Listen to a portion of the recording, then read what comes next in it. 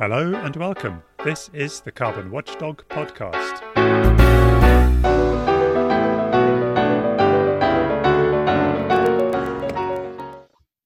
Hello and welcome to the Carbon Watchdog podcast. My name is Adam Hardy, and you can support me on Patreon if you like this podcast and you want to hear more. Today's guest that I have is Dirk Carstens. He's a German friend of mine who I met while I was living in Munich. He went to Edinburgh University where he studied physics, and he's become somewhat anglicized through that experience, although you probably have what's the word for becoming Scottish? I'm not quite sure. He now lives back in Munich again, where he works as a patent attorney. And the reason why I've got him on the podcast is because he is the proud owner of a Tesla Model 3. Which he was just telling me he managed to get as one of the first people in Germany to own one of these machines by virtue of adopting the reservation that a colleague of his had for 4 years prior to when he actually took it over.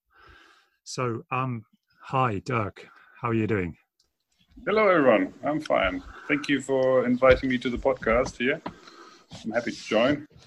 It's great to have you. I think there's loads of people that will want to hear about what it's like to actually own a Tesla, all the awesome and all the awful stuff about it too.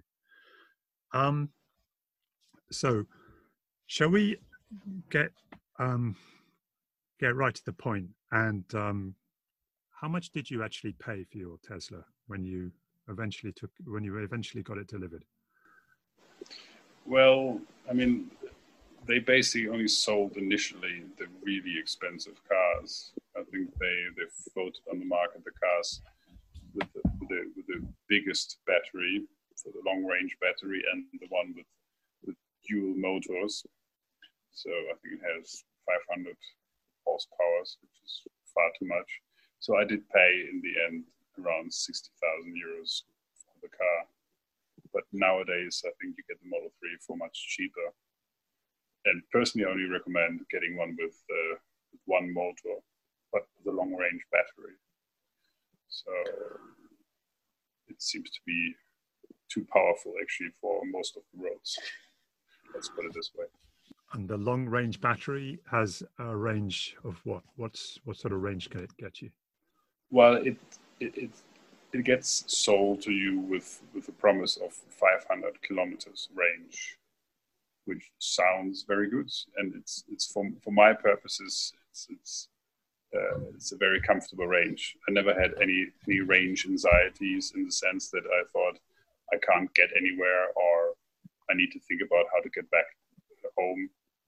So 500 kilometers is the official range, but I think you only really get that if you drive 80 kilometers per hour and you hide yourself behind a big truck or a big bus, so you can use the leeway of a truck. The slipstream, right? The slipstream. Sorry, yes, the slipstream to get that range. So I think probably the normal range is 400 kilometers, but I don't have the feeling that I really need to watch out for the range, because by now, at least here in Germany or Munich, you have so many charge points that I can always decide spontaneously where to go. I don't need to do any sort of massive planning or look at a map in detail where to charge for how long. So, okay, we've got for going a long distance, we've got this handy sort of app in England called the Zap Map, and it'll tell you which way to go, which route you need to take to get the best charging stations. And well, actually, with the Model 3, you have a very sophisticated software. Your computer in the car, you tell the computer where you want to go, and it uses your current charge level and tells you exactly where to stop for how long and charge for how long, and tells you with what kind of remaining battery charge you will arrive.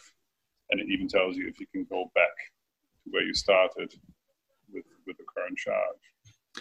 So it does all the calculation and navigation and route planning for you.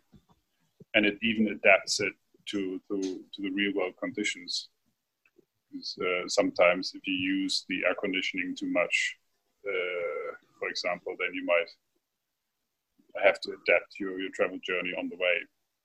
Right.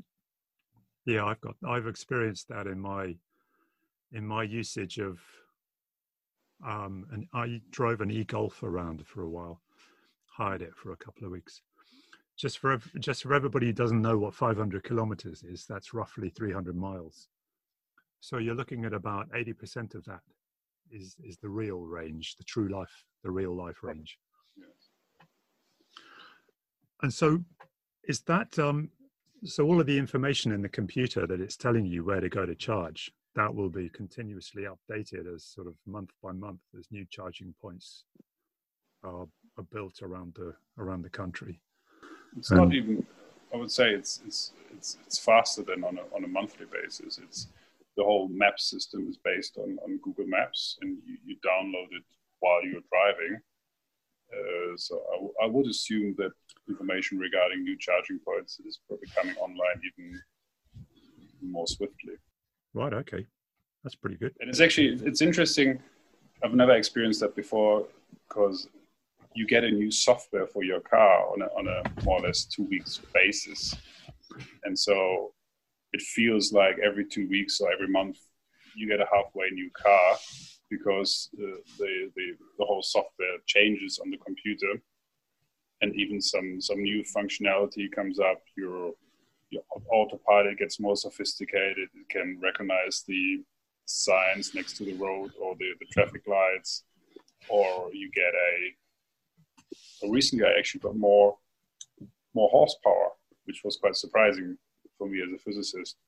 Basically, they managed to upgrade the software controlling the electric motors, and they managed to squeeze out more horsepower out of the motors by more dynamically configuring the poles of the electric motor or something. I didn't quite understand how they managed to, but through a software update, I suddenly got 10% more horsepower, which I found interesting. Right. Okay. And that is the sort of usual stuff that you do in your job, though, isn't it? This kind of physics, low-level stuff. You're looking at patents in this area all day, right? Yeah, I'm more wireless communications, so right, okay. Really electrical cars. We do work for some automotive companies, but more in the airbag field, for example, or drivetrains and power steering, but not really something specific for electrical vehicles. So Tesla work quite a lot with patents, I guess, then. All of this stuff that they're pumping out, having a lot of it.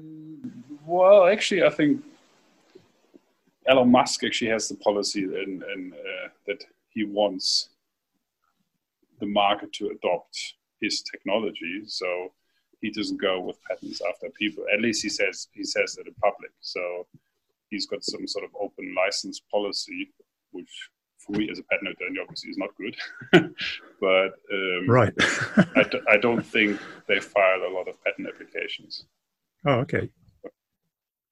Well, that's cool. Well, they've got one proprietary thing, which is really important, I think, for Tesla. And if I see how other people use their electric cars and compare that with Tesla, I mean, there's one big positive thing about Tesla. It's the charging network. They have got these supercharging network all across the world, and especially in North America and in Europe. And it allows you to drive with your car around and quickly charge up your car, say, within half an hour at these points all across the continent. And other companies don't have such a network yet. Surely they can develop it, but they haven't. So, I mean, last year in June, we drove with the Model 3 from Munich to Scotland. Yeah. And we managed to find a supercharging point from Tesla all across Europe while driving up to Scotland. And even up in Aviemore in Scotland, we managed to charge our car within 25 minutes, half an hour. And that's very convenient. I mean, if you travel with your family, with kids, by the time the kids are out to go to the restrooms or you have a coffee, your car is already nearly fully charged again. Okay. and So it's very convenient. so you can get full charge on a battery in half an hour. Pretty much, yes. Say 80%. And these are just my screen blanking. And so these Tesla charging points, are they actually Tesla charging points, or are they just charging points that Tesla's kind of like going, okay, we're going to join in with this charging network over there. They must surely share them. They're not pure Tesla only. No, they're proprietary to Tesla. I mean, you drive up with your Tesla car, you just plug in the car. You don't have to do anything. You don't have to swipe a card or something. The car talks to the charging point and says, hello, it's me. You should know me because I've got the following identification number. Plus the old car has the credit number, credit card, such and such. Yeah. So I only need to put in the cable, it charges. I unplug the cable, I can drive off. Right. It's really just, these charging points are just for Tesla cars. Right. You can't charge any other cars there. So it's part of the Tesla bubble, so to speak. Okay. That's a bit, don't like that. I hated the idea because way back when Renault, and I think it was Toyota or some Japanese company, were talking about just literally batteries that they could drop out of a car and replace in 2 or 3 minutes. So basically you wouldn't have anything like recharging a battery in the car. That would have been just completely out the window. You wouldn't have bothered doing that. So it would have been like going to a petrol station, and instead of getting a tank of petrol, you would have just got a new battery. And then it dropped, it folded, the whole scheme folded, and they abandoned it. And I just could not understand at the time, why were they doing that? But that's just... I think I can shed some light in there, because I know that Tesla initially thought about a similar concept, that you can drive up to a station and have your battery replaced instead of charging it. But I think they decided against it for several reasons. First of all, I think the battery is the most valuable part of the car. The battery is pretty much half the value of the car. And you have to sort of take care of it. They explain to you when they hand over the car to you that you should not empty it completely, and you should not charge it like to 100%. And also if you charge it slowly, then it has a longer lifetime. So the way you treat your battery determines how long the lifetime of the battery is. So people, because it's such a valuable part of the car, I'm not sure if people would have accepted that you swap out the battery, because you don't know whether you get a crap battery instead for your good battery, which you looked after for 10 years or something. Oh, yeah, right. So if you had So if you start paying for the actual battery rather than just the charge in the battery, then yeah, I can agree with that completely. But I would have thought that surely as a physicist, you should know, can't you put chips, can't you put a circuit on the battery to stop it charging too fast, to stop it charging to 100%, to stop it discharging to 0? Well, I guess it depends on how you want to use the car. If you need the entire range, you have to charge it to the full brim, I guess, most of the time. If you just use it between 30% and 80% of the battery capacity, because you only have to go a daily small distance, and something different. But not sure. But in general, the lifetime of the battery seems to be good. I mean, this, at least initially, when there were not so many Tesla cars out there, when you pull up to one of the charging points, you get out of your car, you hook it up on the cable, and then you start talking to the other Tesla drivers who are around there, and you exchange information, and you talk about the cars. And I got to know quite a few people who had initial Model S from 2012 or 13. So one of the first Model S, and they're still using the first battery set, and they are probably down to 70% of the initial battery capacity, but they have clocked up to 500,000 kilometers, and the batteries still work. And I think that's a big advantage compared to combustion engines, because you can't do that with a normal motor and a combustion engine, because it's worn down up to say 300,000 kilometers. Right. And the electric motors, they basically never break down. I mean, they are the actual motors, they're encapsulated, and there's no real wear and tear on them. Yeah. Yeah. So they could just go on forever, really. Motors can go forever. It's the batteries. Uh-huh. A lot of people thought initially, let's see, they're so expensive, and see how long they actually last. But Yeah. It seems to be going okay for at least for Tesla. So your general maintenance bills for the car, how much are you paying for that? How much do you pay to keep it on the road? I mean, sorry, I don't mean keep it on. I mean mechanically. I don't mean the tax and the light and the insurance or anything, but just mechanically. Well, I can only say I got the car in March last year, and I haven't had a single repair so far. The only thing I had to do so far, I had to exchange summer tires for winter tires and winter tires for summer tires, and I think I've got 25,000 kilometers on the clock so far. And I heard from other Tesla drivers who had their cars for much longer that the only wear and tear they are seeing is the brakes, the suspension, and nothing else. I mean, I think that's one of the big advantages is that you have far less parts that can break down. I mean, you don't have all the Right. little moving parts of a combustion engine. You don't have a exhaust system. You don't have a fuel injector. You don't have any sort of fuel filters and Gearbox. stuff. Is there a gearbox?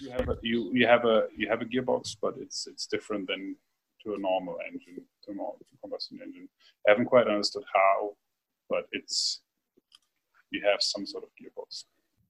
Right. The question I was going to ask, what was so when you buy an expensive car, at least in Britain, and presumably with your average Mercedes and BMW in Germany, you have a logbook where you get the service from the approved garage stamps in your logbook in your car, and you have to get it done every year, and every year or every 30,000 miles or something like that, doesn't it? Don't you have the same thing with Teslas? Don't you have to prove that you're getting it maintained to keep the value? I don't have a logbook, but I think they keep the data file of your whole car online, so I can go online and see what Tesla believes the status of my car is. Right. Okay. So I think actually, in Tesla, in the whole Tesla bubble, a lot of data is going from your car to Tesla. Yeah. And they store a lot of data about the way you're driving the car, when it's being maintained and everything. You don't have a personal logbook at home anymore. It's all kept in the company. It's a bit scary. I mean, sometimes I don't really want to know what kind of data Tesla is collecting about me. I fear there's a lot of money involved as well. I mean, I recently heard that Tesla wants to revolutionize the whole insurance market as well, because they say they can offer much more tailored insurances for the drivers of the cars because they know how you're driving. So if they know that you're an aggressive driver, you get a more expensive insurance offer, and if you're a tame driver, you get a good deal with their insurance company. No kidding. Well, that kind of makes sense. Well, that's good if it's good if you're a safe driver. It's kind of crap if you're 18 years old. Exactly, yeah. Does Michelle drive it as well? Yes, she does. And I think she likes it quite a bit. Uh-huh. That's funny. So can you actually hire one as well from anywhere in Munich? If I came to Munich, would I be able to hire one? Say I wanted to visit and we were going to go off to the mountains. Would I be able to hire a Tesla or in fact any electric vehicle? Well, yeah, with Sixt, for example, I know you can hire the i3 from BMW. I think you can hire electric cars. Yeah, I'm not sure about Tesla, to be honest. I think you should. I can't see a reason why not. Yeah. But I haven't tried. Sorry, I don't know. Uh-huh. So what do you reckon of this theory that the next 10 years will see the advent of driverless taxis, where a car ceases to be a personal possession and just turns into a commodity, where you just call it up on Uber, and there are no Uber drivers anymore. They're just the units out there on the road.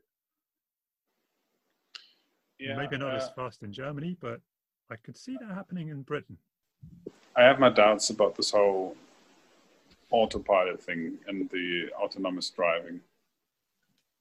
I'm using the autopilot of the Tesla a lot for driving on the motorways, and especially in stop and go traffic. And so hands free, hands off the steering wheel. You have to have the hands on the steering wheel, otherwise the car starts complaining and switches out of the autopilot mode if you don't have the hands on the steering wheel. So it forces you to keep the hands on. But there's YouTube tutorials how to put the hands on the wheel and still being able to fall asleep. So I mean, kidding me. People do it, and you see these videos in the internet of people falling asleep behind the wheel as a Tesla. Personally, I wouldn't want to do it.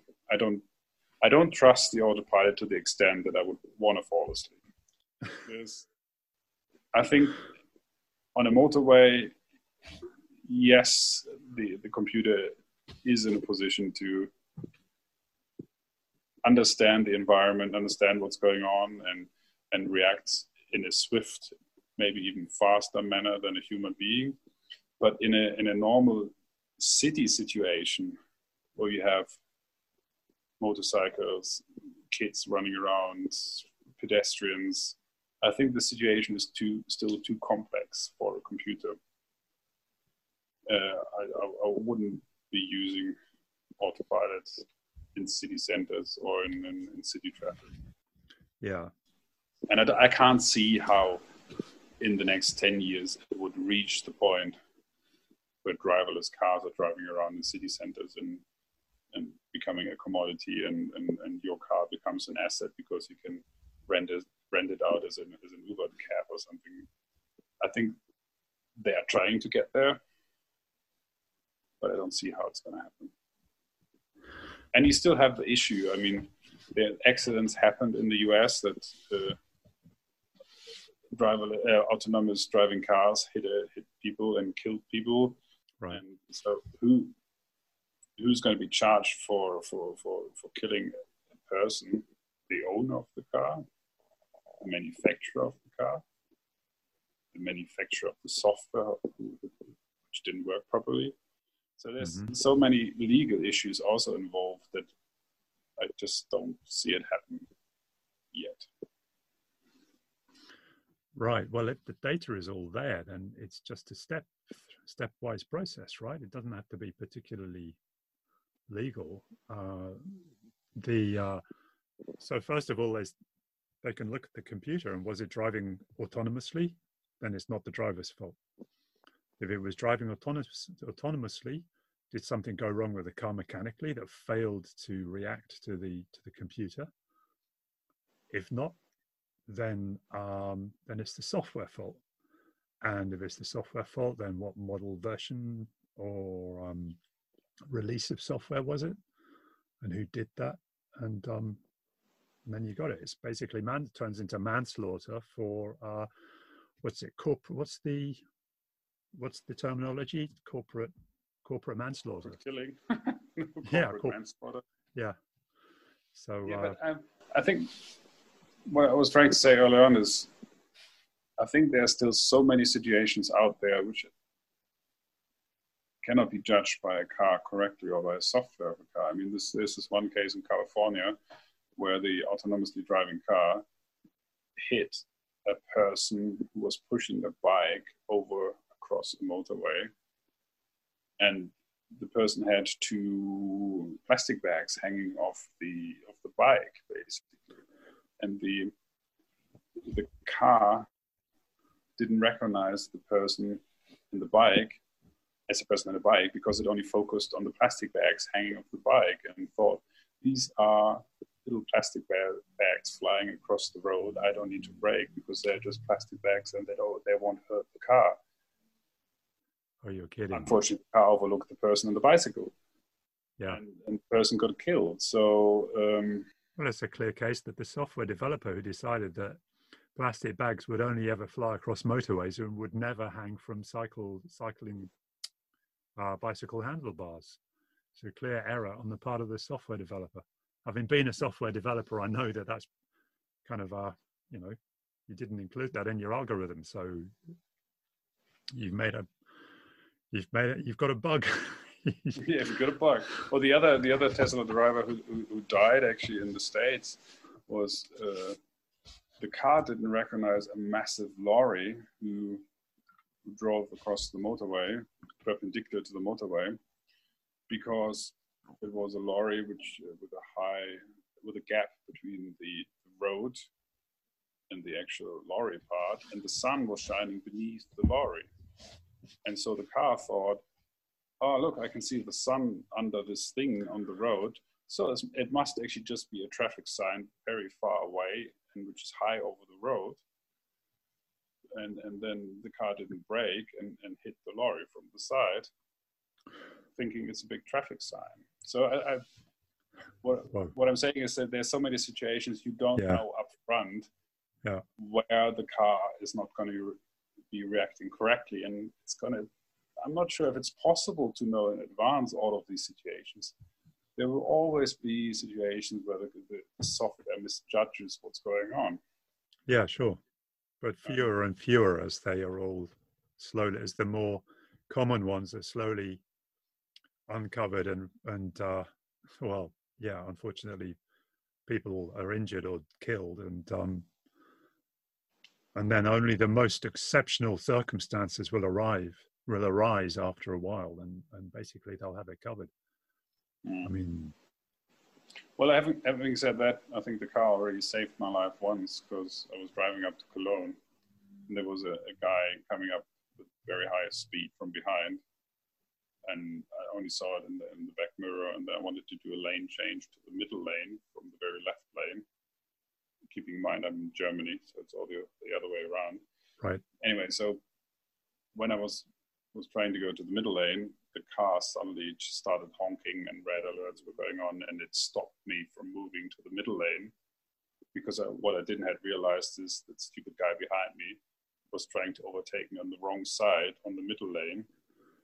And the car realized it and stopped me from doing the lane change, because otherwise I would have crashed into the very aggressive driver from behind. Lucky one. So, but that wasn't even in autopilot. It was just a safety feature of the car. So even while I am actually driving, the computer seems to be knowing what's going on and stop me from doing a mistake. Yeah. Yeah, soon it'll have a little bit that you put on the side of your head as well. You strap it onto your head while you're driving, and it'll read your brain waves and be able to get even safer as you drive along. It'll notice what you're doing and what you're thinking. It'll go, did my driver notice that car? I can't see any stress levels going up in his brain. That's a funny one. Okay, I've got another one here.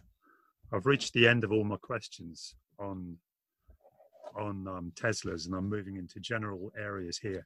So one article that I was reading about, because the German press is going a bit crazy with all of the ideas that have got to come out, all the innovation that's got to come out of industry to be able to meet the new targets that the European Union is putting in place for decarbonization of the economy by 2030.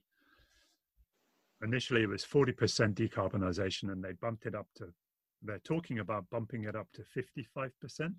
Well, that's the European Council are talking about. That's the prime ministers and the councillors and so on, and the people who actually make the decisions. And the European Parliament has already approved bumping it up to 60% decarbonization by 2030. So, of course, the press is going, and everybody's talking about, well, how is this all going to happen? So everybody's now theorizing about how this is going to happen.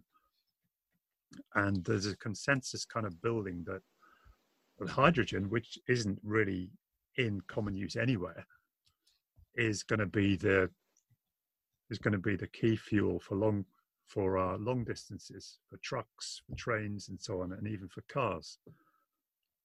And because of the batteries and the demands that manufacturing a huge amount of batteries requires for just kitting out all of these electric cars that are needed to bring down the CO2 emissions, for getting all the internal combustion engine cars off the road, all of those batteries just won't allow such a huge amount of mileage, or, well, I don't know what's the German word, the amount of kilometers by private cars on the roads.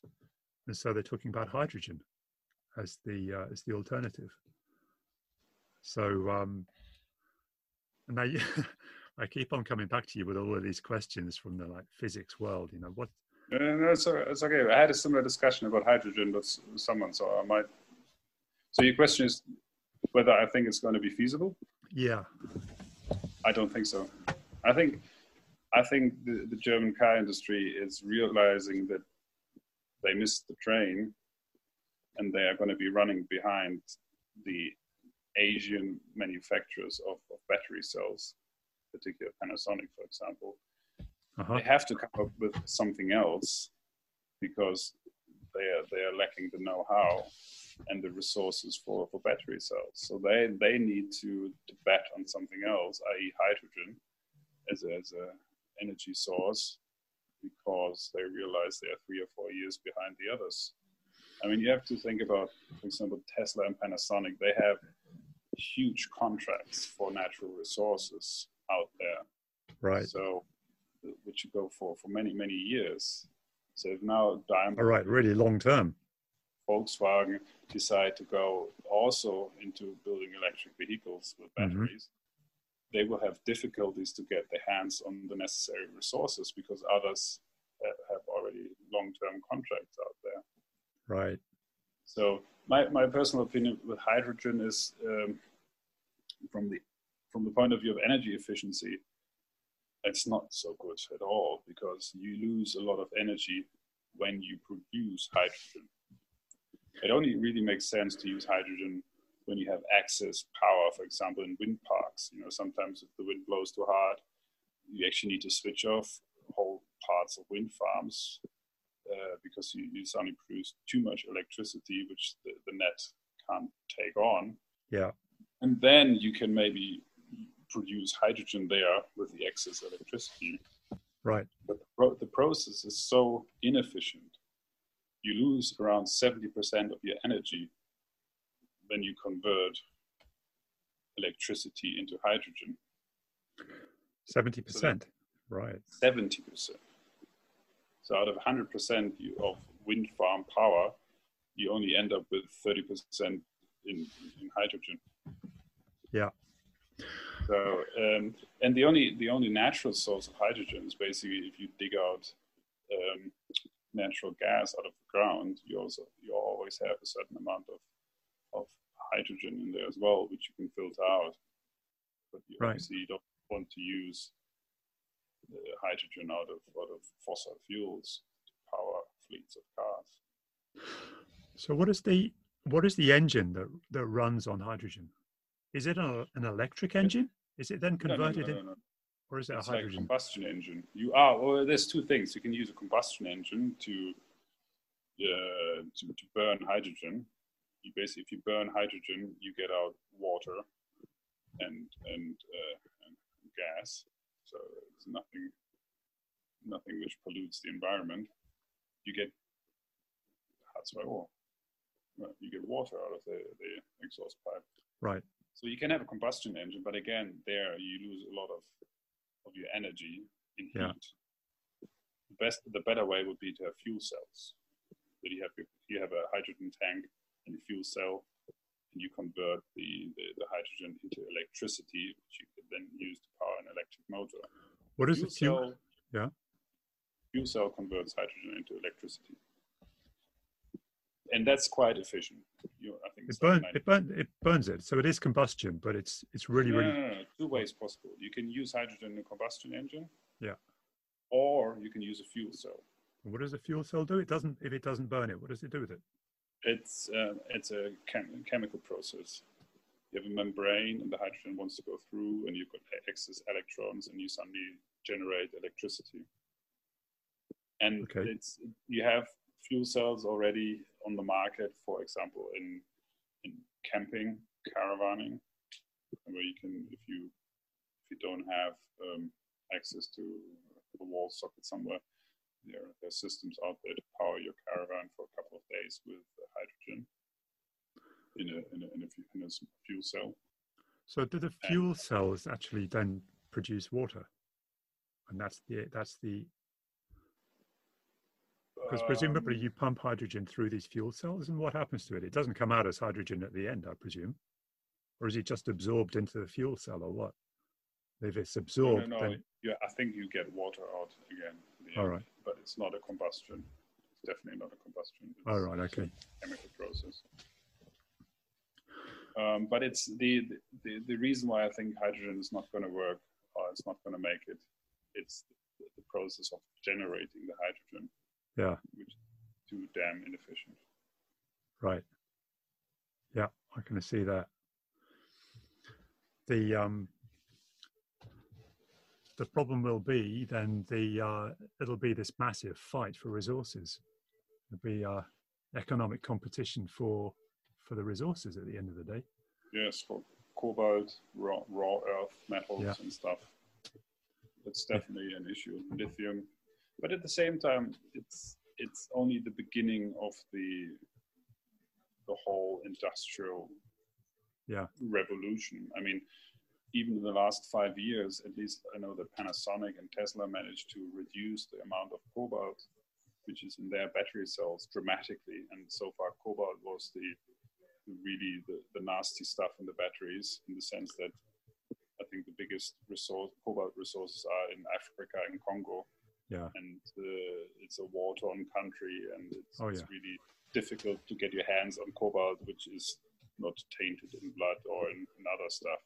Yeah. But they managed to reduce already the cobalt content in batteries quite dramatically. And I think there's still a lot of room for research and development in battery cell technology. Okay, so it's thumbs down for hydrogen. Since we're talking about the big ideas here, I call them the salvation technologies, because we have a lot of people in politics talking about how hydrogen is going to save us from climate change. And there's another big one that's going to save us from climate change is carbon capture and storage, where we carry on burning loads of coal or oil or gas and capture all the CO2. Mm-hmm. Got any view on that?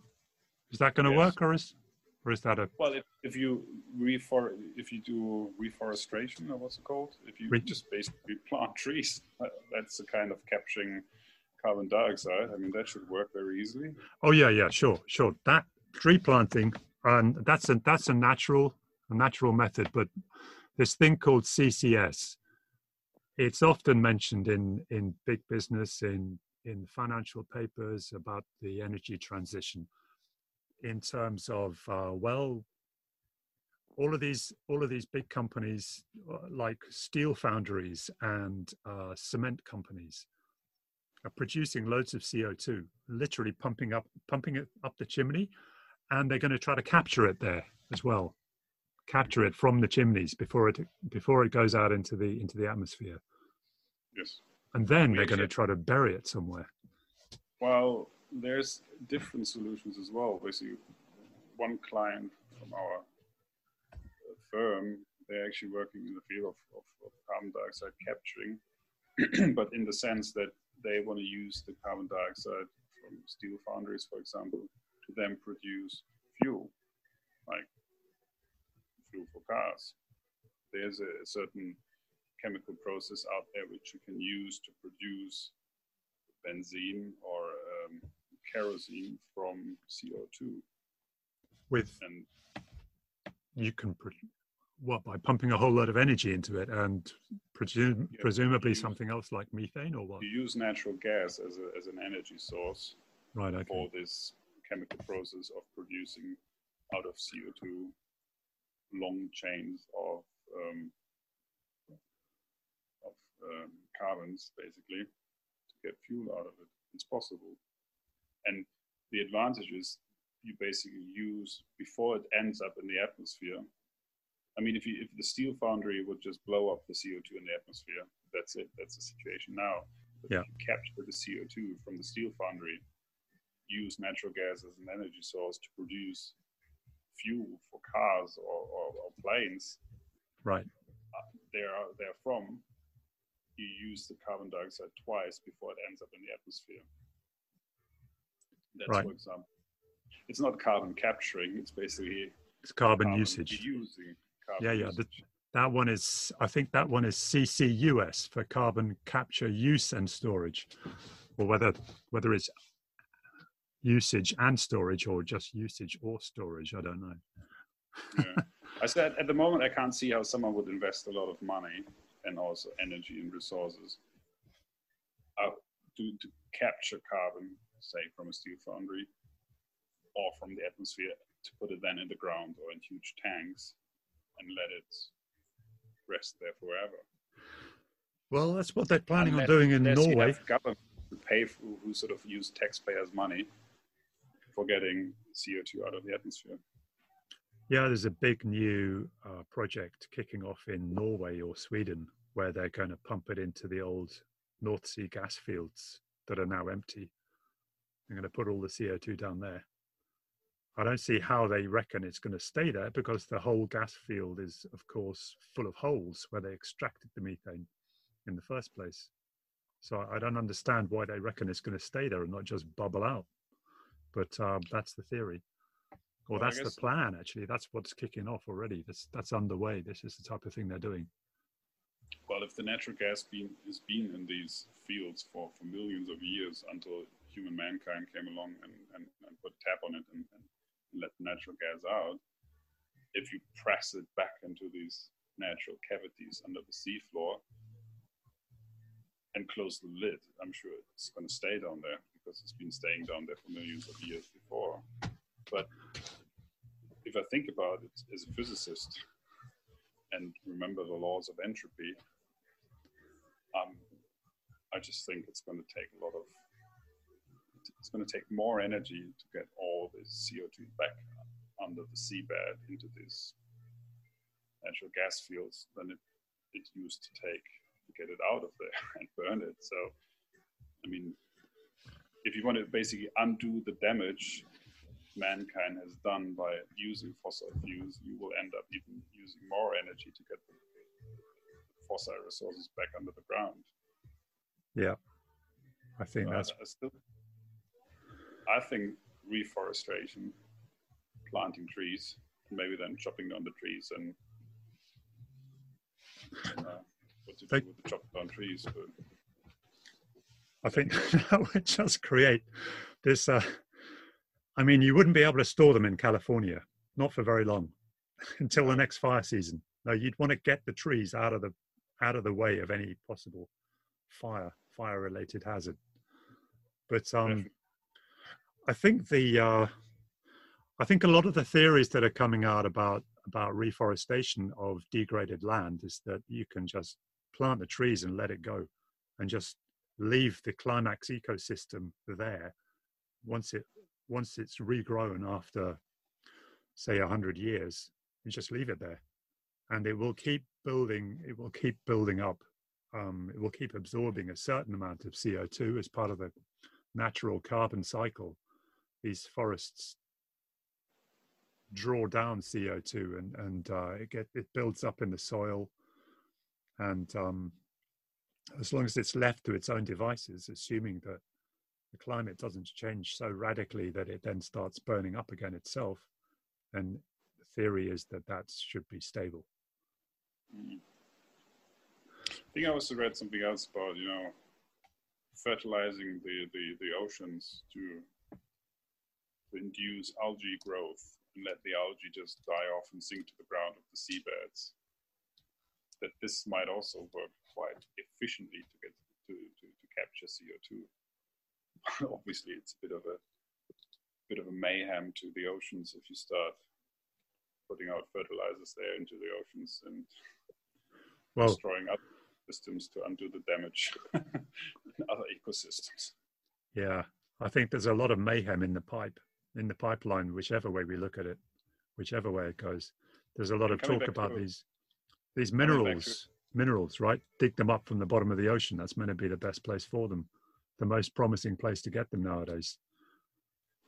Yes, methane. I heard about it as well. But coming back to electrical vehicles, I mean, I haven't really made up my mind so far, but there's so much information out there about how much CO2 is actually being produced for, say, a Model 3 Tesla car. And there has been studies in Sweden which say, oh God, don't even think about how much CO2 got used to produce your long-range battery, and how long do you have to drive the car until it's actually more CO2 friendly than a combustion engine car. Right. It's a big question. It's a big question. It depends which lobby you have paid and what results you want to read. I think in the internet you can find pretty much everything. I suspect it really depends on where your car has been manufactured and the amount of energy from alternative energy sources that were used to produce your car. I mean, if you produce these battery packs using electricity from coal power plants, then obviously it looks quite nasty. Yeah. If you use photovoltaic electricity to produce your power packs, your battery packs, then it looks much better. So. Yeah, exactly. I mean, at the end of the day, I think as long as you are reducing the supply of fossil fuels that are coming onto the market, then you're going to be guaranteed that you will get down to zero. Zero fossil fuels coming onto the market will mean zero CO2 emissions, right? I think that's the principle that you've got to adhere to. You can try all of this stuff with like carbon taxes and dampening demand and stopping people using this, that, or the other, and a whole lot of legislation. But if you don't stop the supply of fossil fuels, how the hell are you going to stop the CO2 being emitted? Yes. But I think my point is that you should somehow force the manufacturers of electrical vehicles to give honest data on how the car has been manufactured and produced, because otherwise it's I mean, well, that is if the burn fossil fuels are still being used to produce your battery, but you as a owner of the electric car can't see it, because you don't know that you actually drive a dirty car. It's still a dirty car, even if it's electric, and that's not very good. Yeah, that's a massive concern. There are a lot of people who say, you just got to stop consuming. That's the solution. All of this stuff. Build an industry on sharing things. I mean, the thing that I'm looking at the moment that I work a lot on is the theory goes, the reason I got into it is because I just looked at all of these things where you just got inbuilt CO2 emissions in everything, every way you turn. When you go out to get something, you pay your money and you get it and you think, right, now I can live sustainably, but you've just paid for somebody who's been using tons of fossil fuels and has emitted tons of CO2. Now that doesn't just happen with a Tesla. It happens with everything. Absolutely every single supply chain in the world is completely, fossil fuels just pervade the whole of the economy. They're just totally integrated into our economy.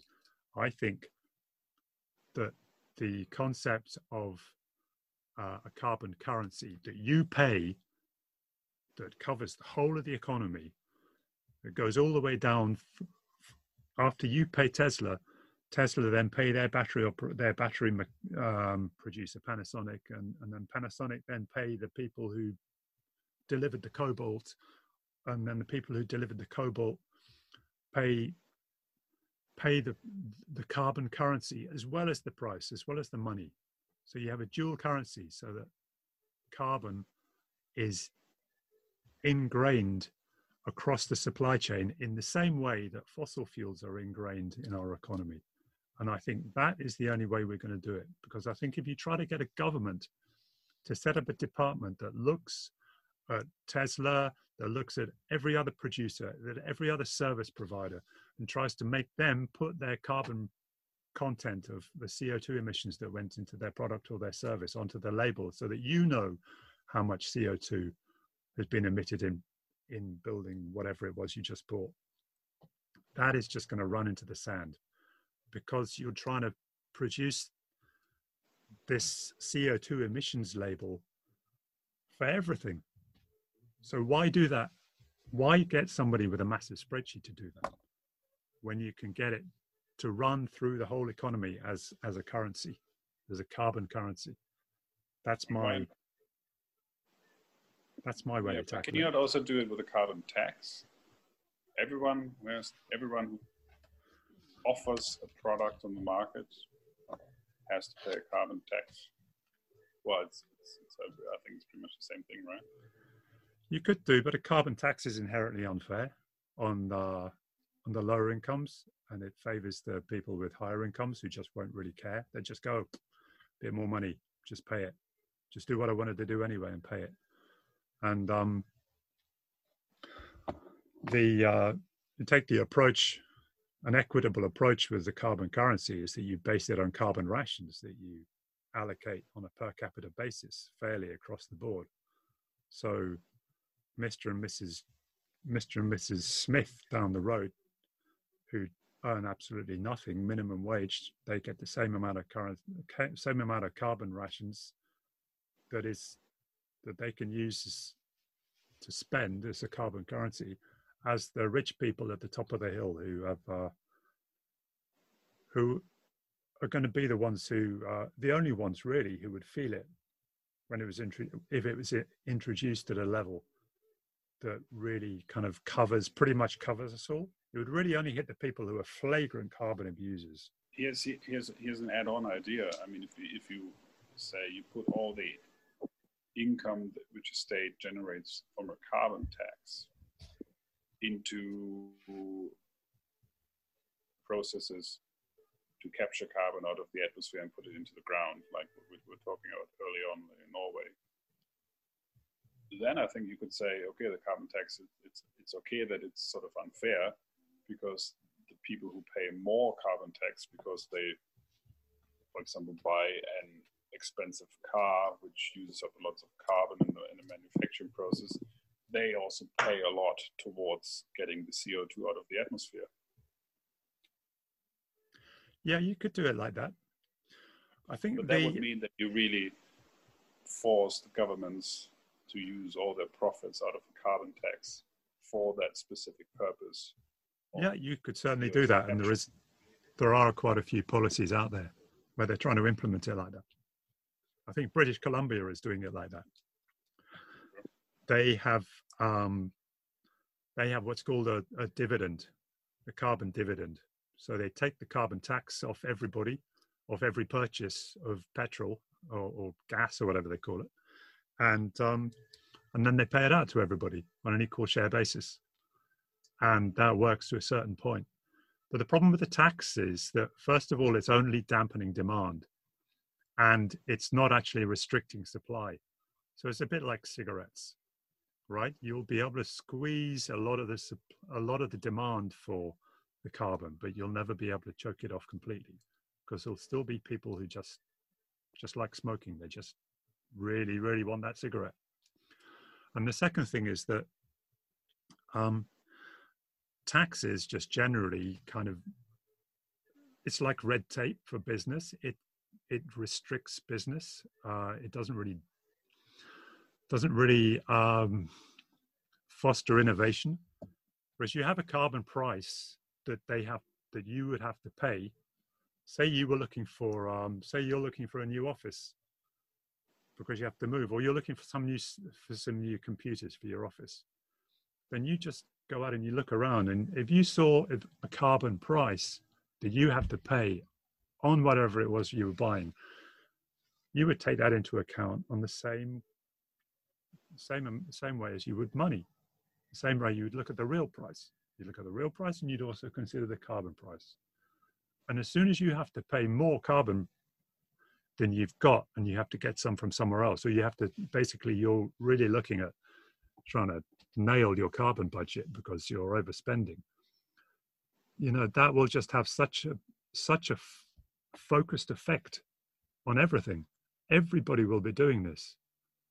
You would just be amazed how fast people would react. A carbon tax is a bit of a dull instrument. It's kind of like just smacking something with a hammer, when really, when you have the carbon currency with the exact price of how much CO2 emissions have come out of that product, everybody can see it. Not only can everybody see it, but it would be updated on a real-time basis. It wouldn't be waiting for some government to turn around and go, oh, look, we need to adjust the carbon tax. It would just be done.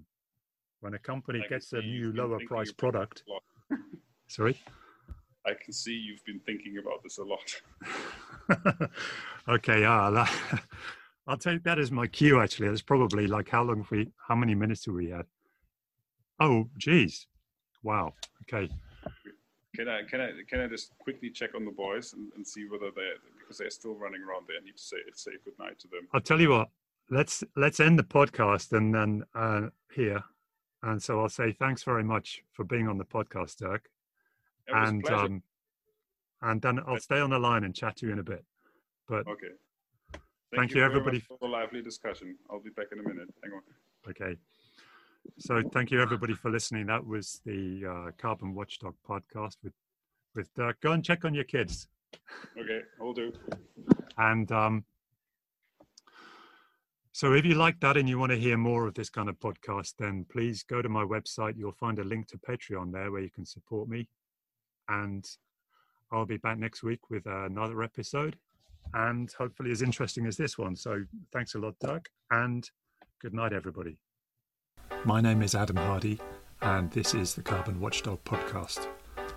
All of the website content and the podcasts are free. If you like what Carbon Watchdog is doing, then please head over to patreon.com using the link on the website and support me there. Thank you very much for listening, and I hope you'll tune into the next one. Bye.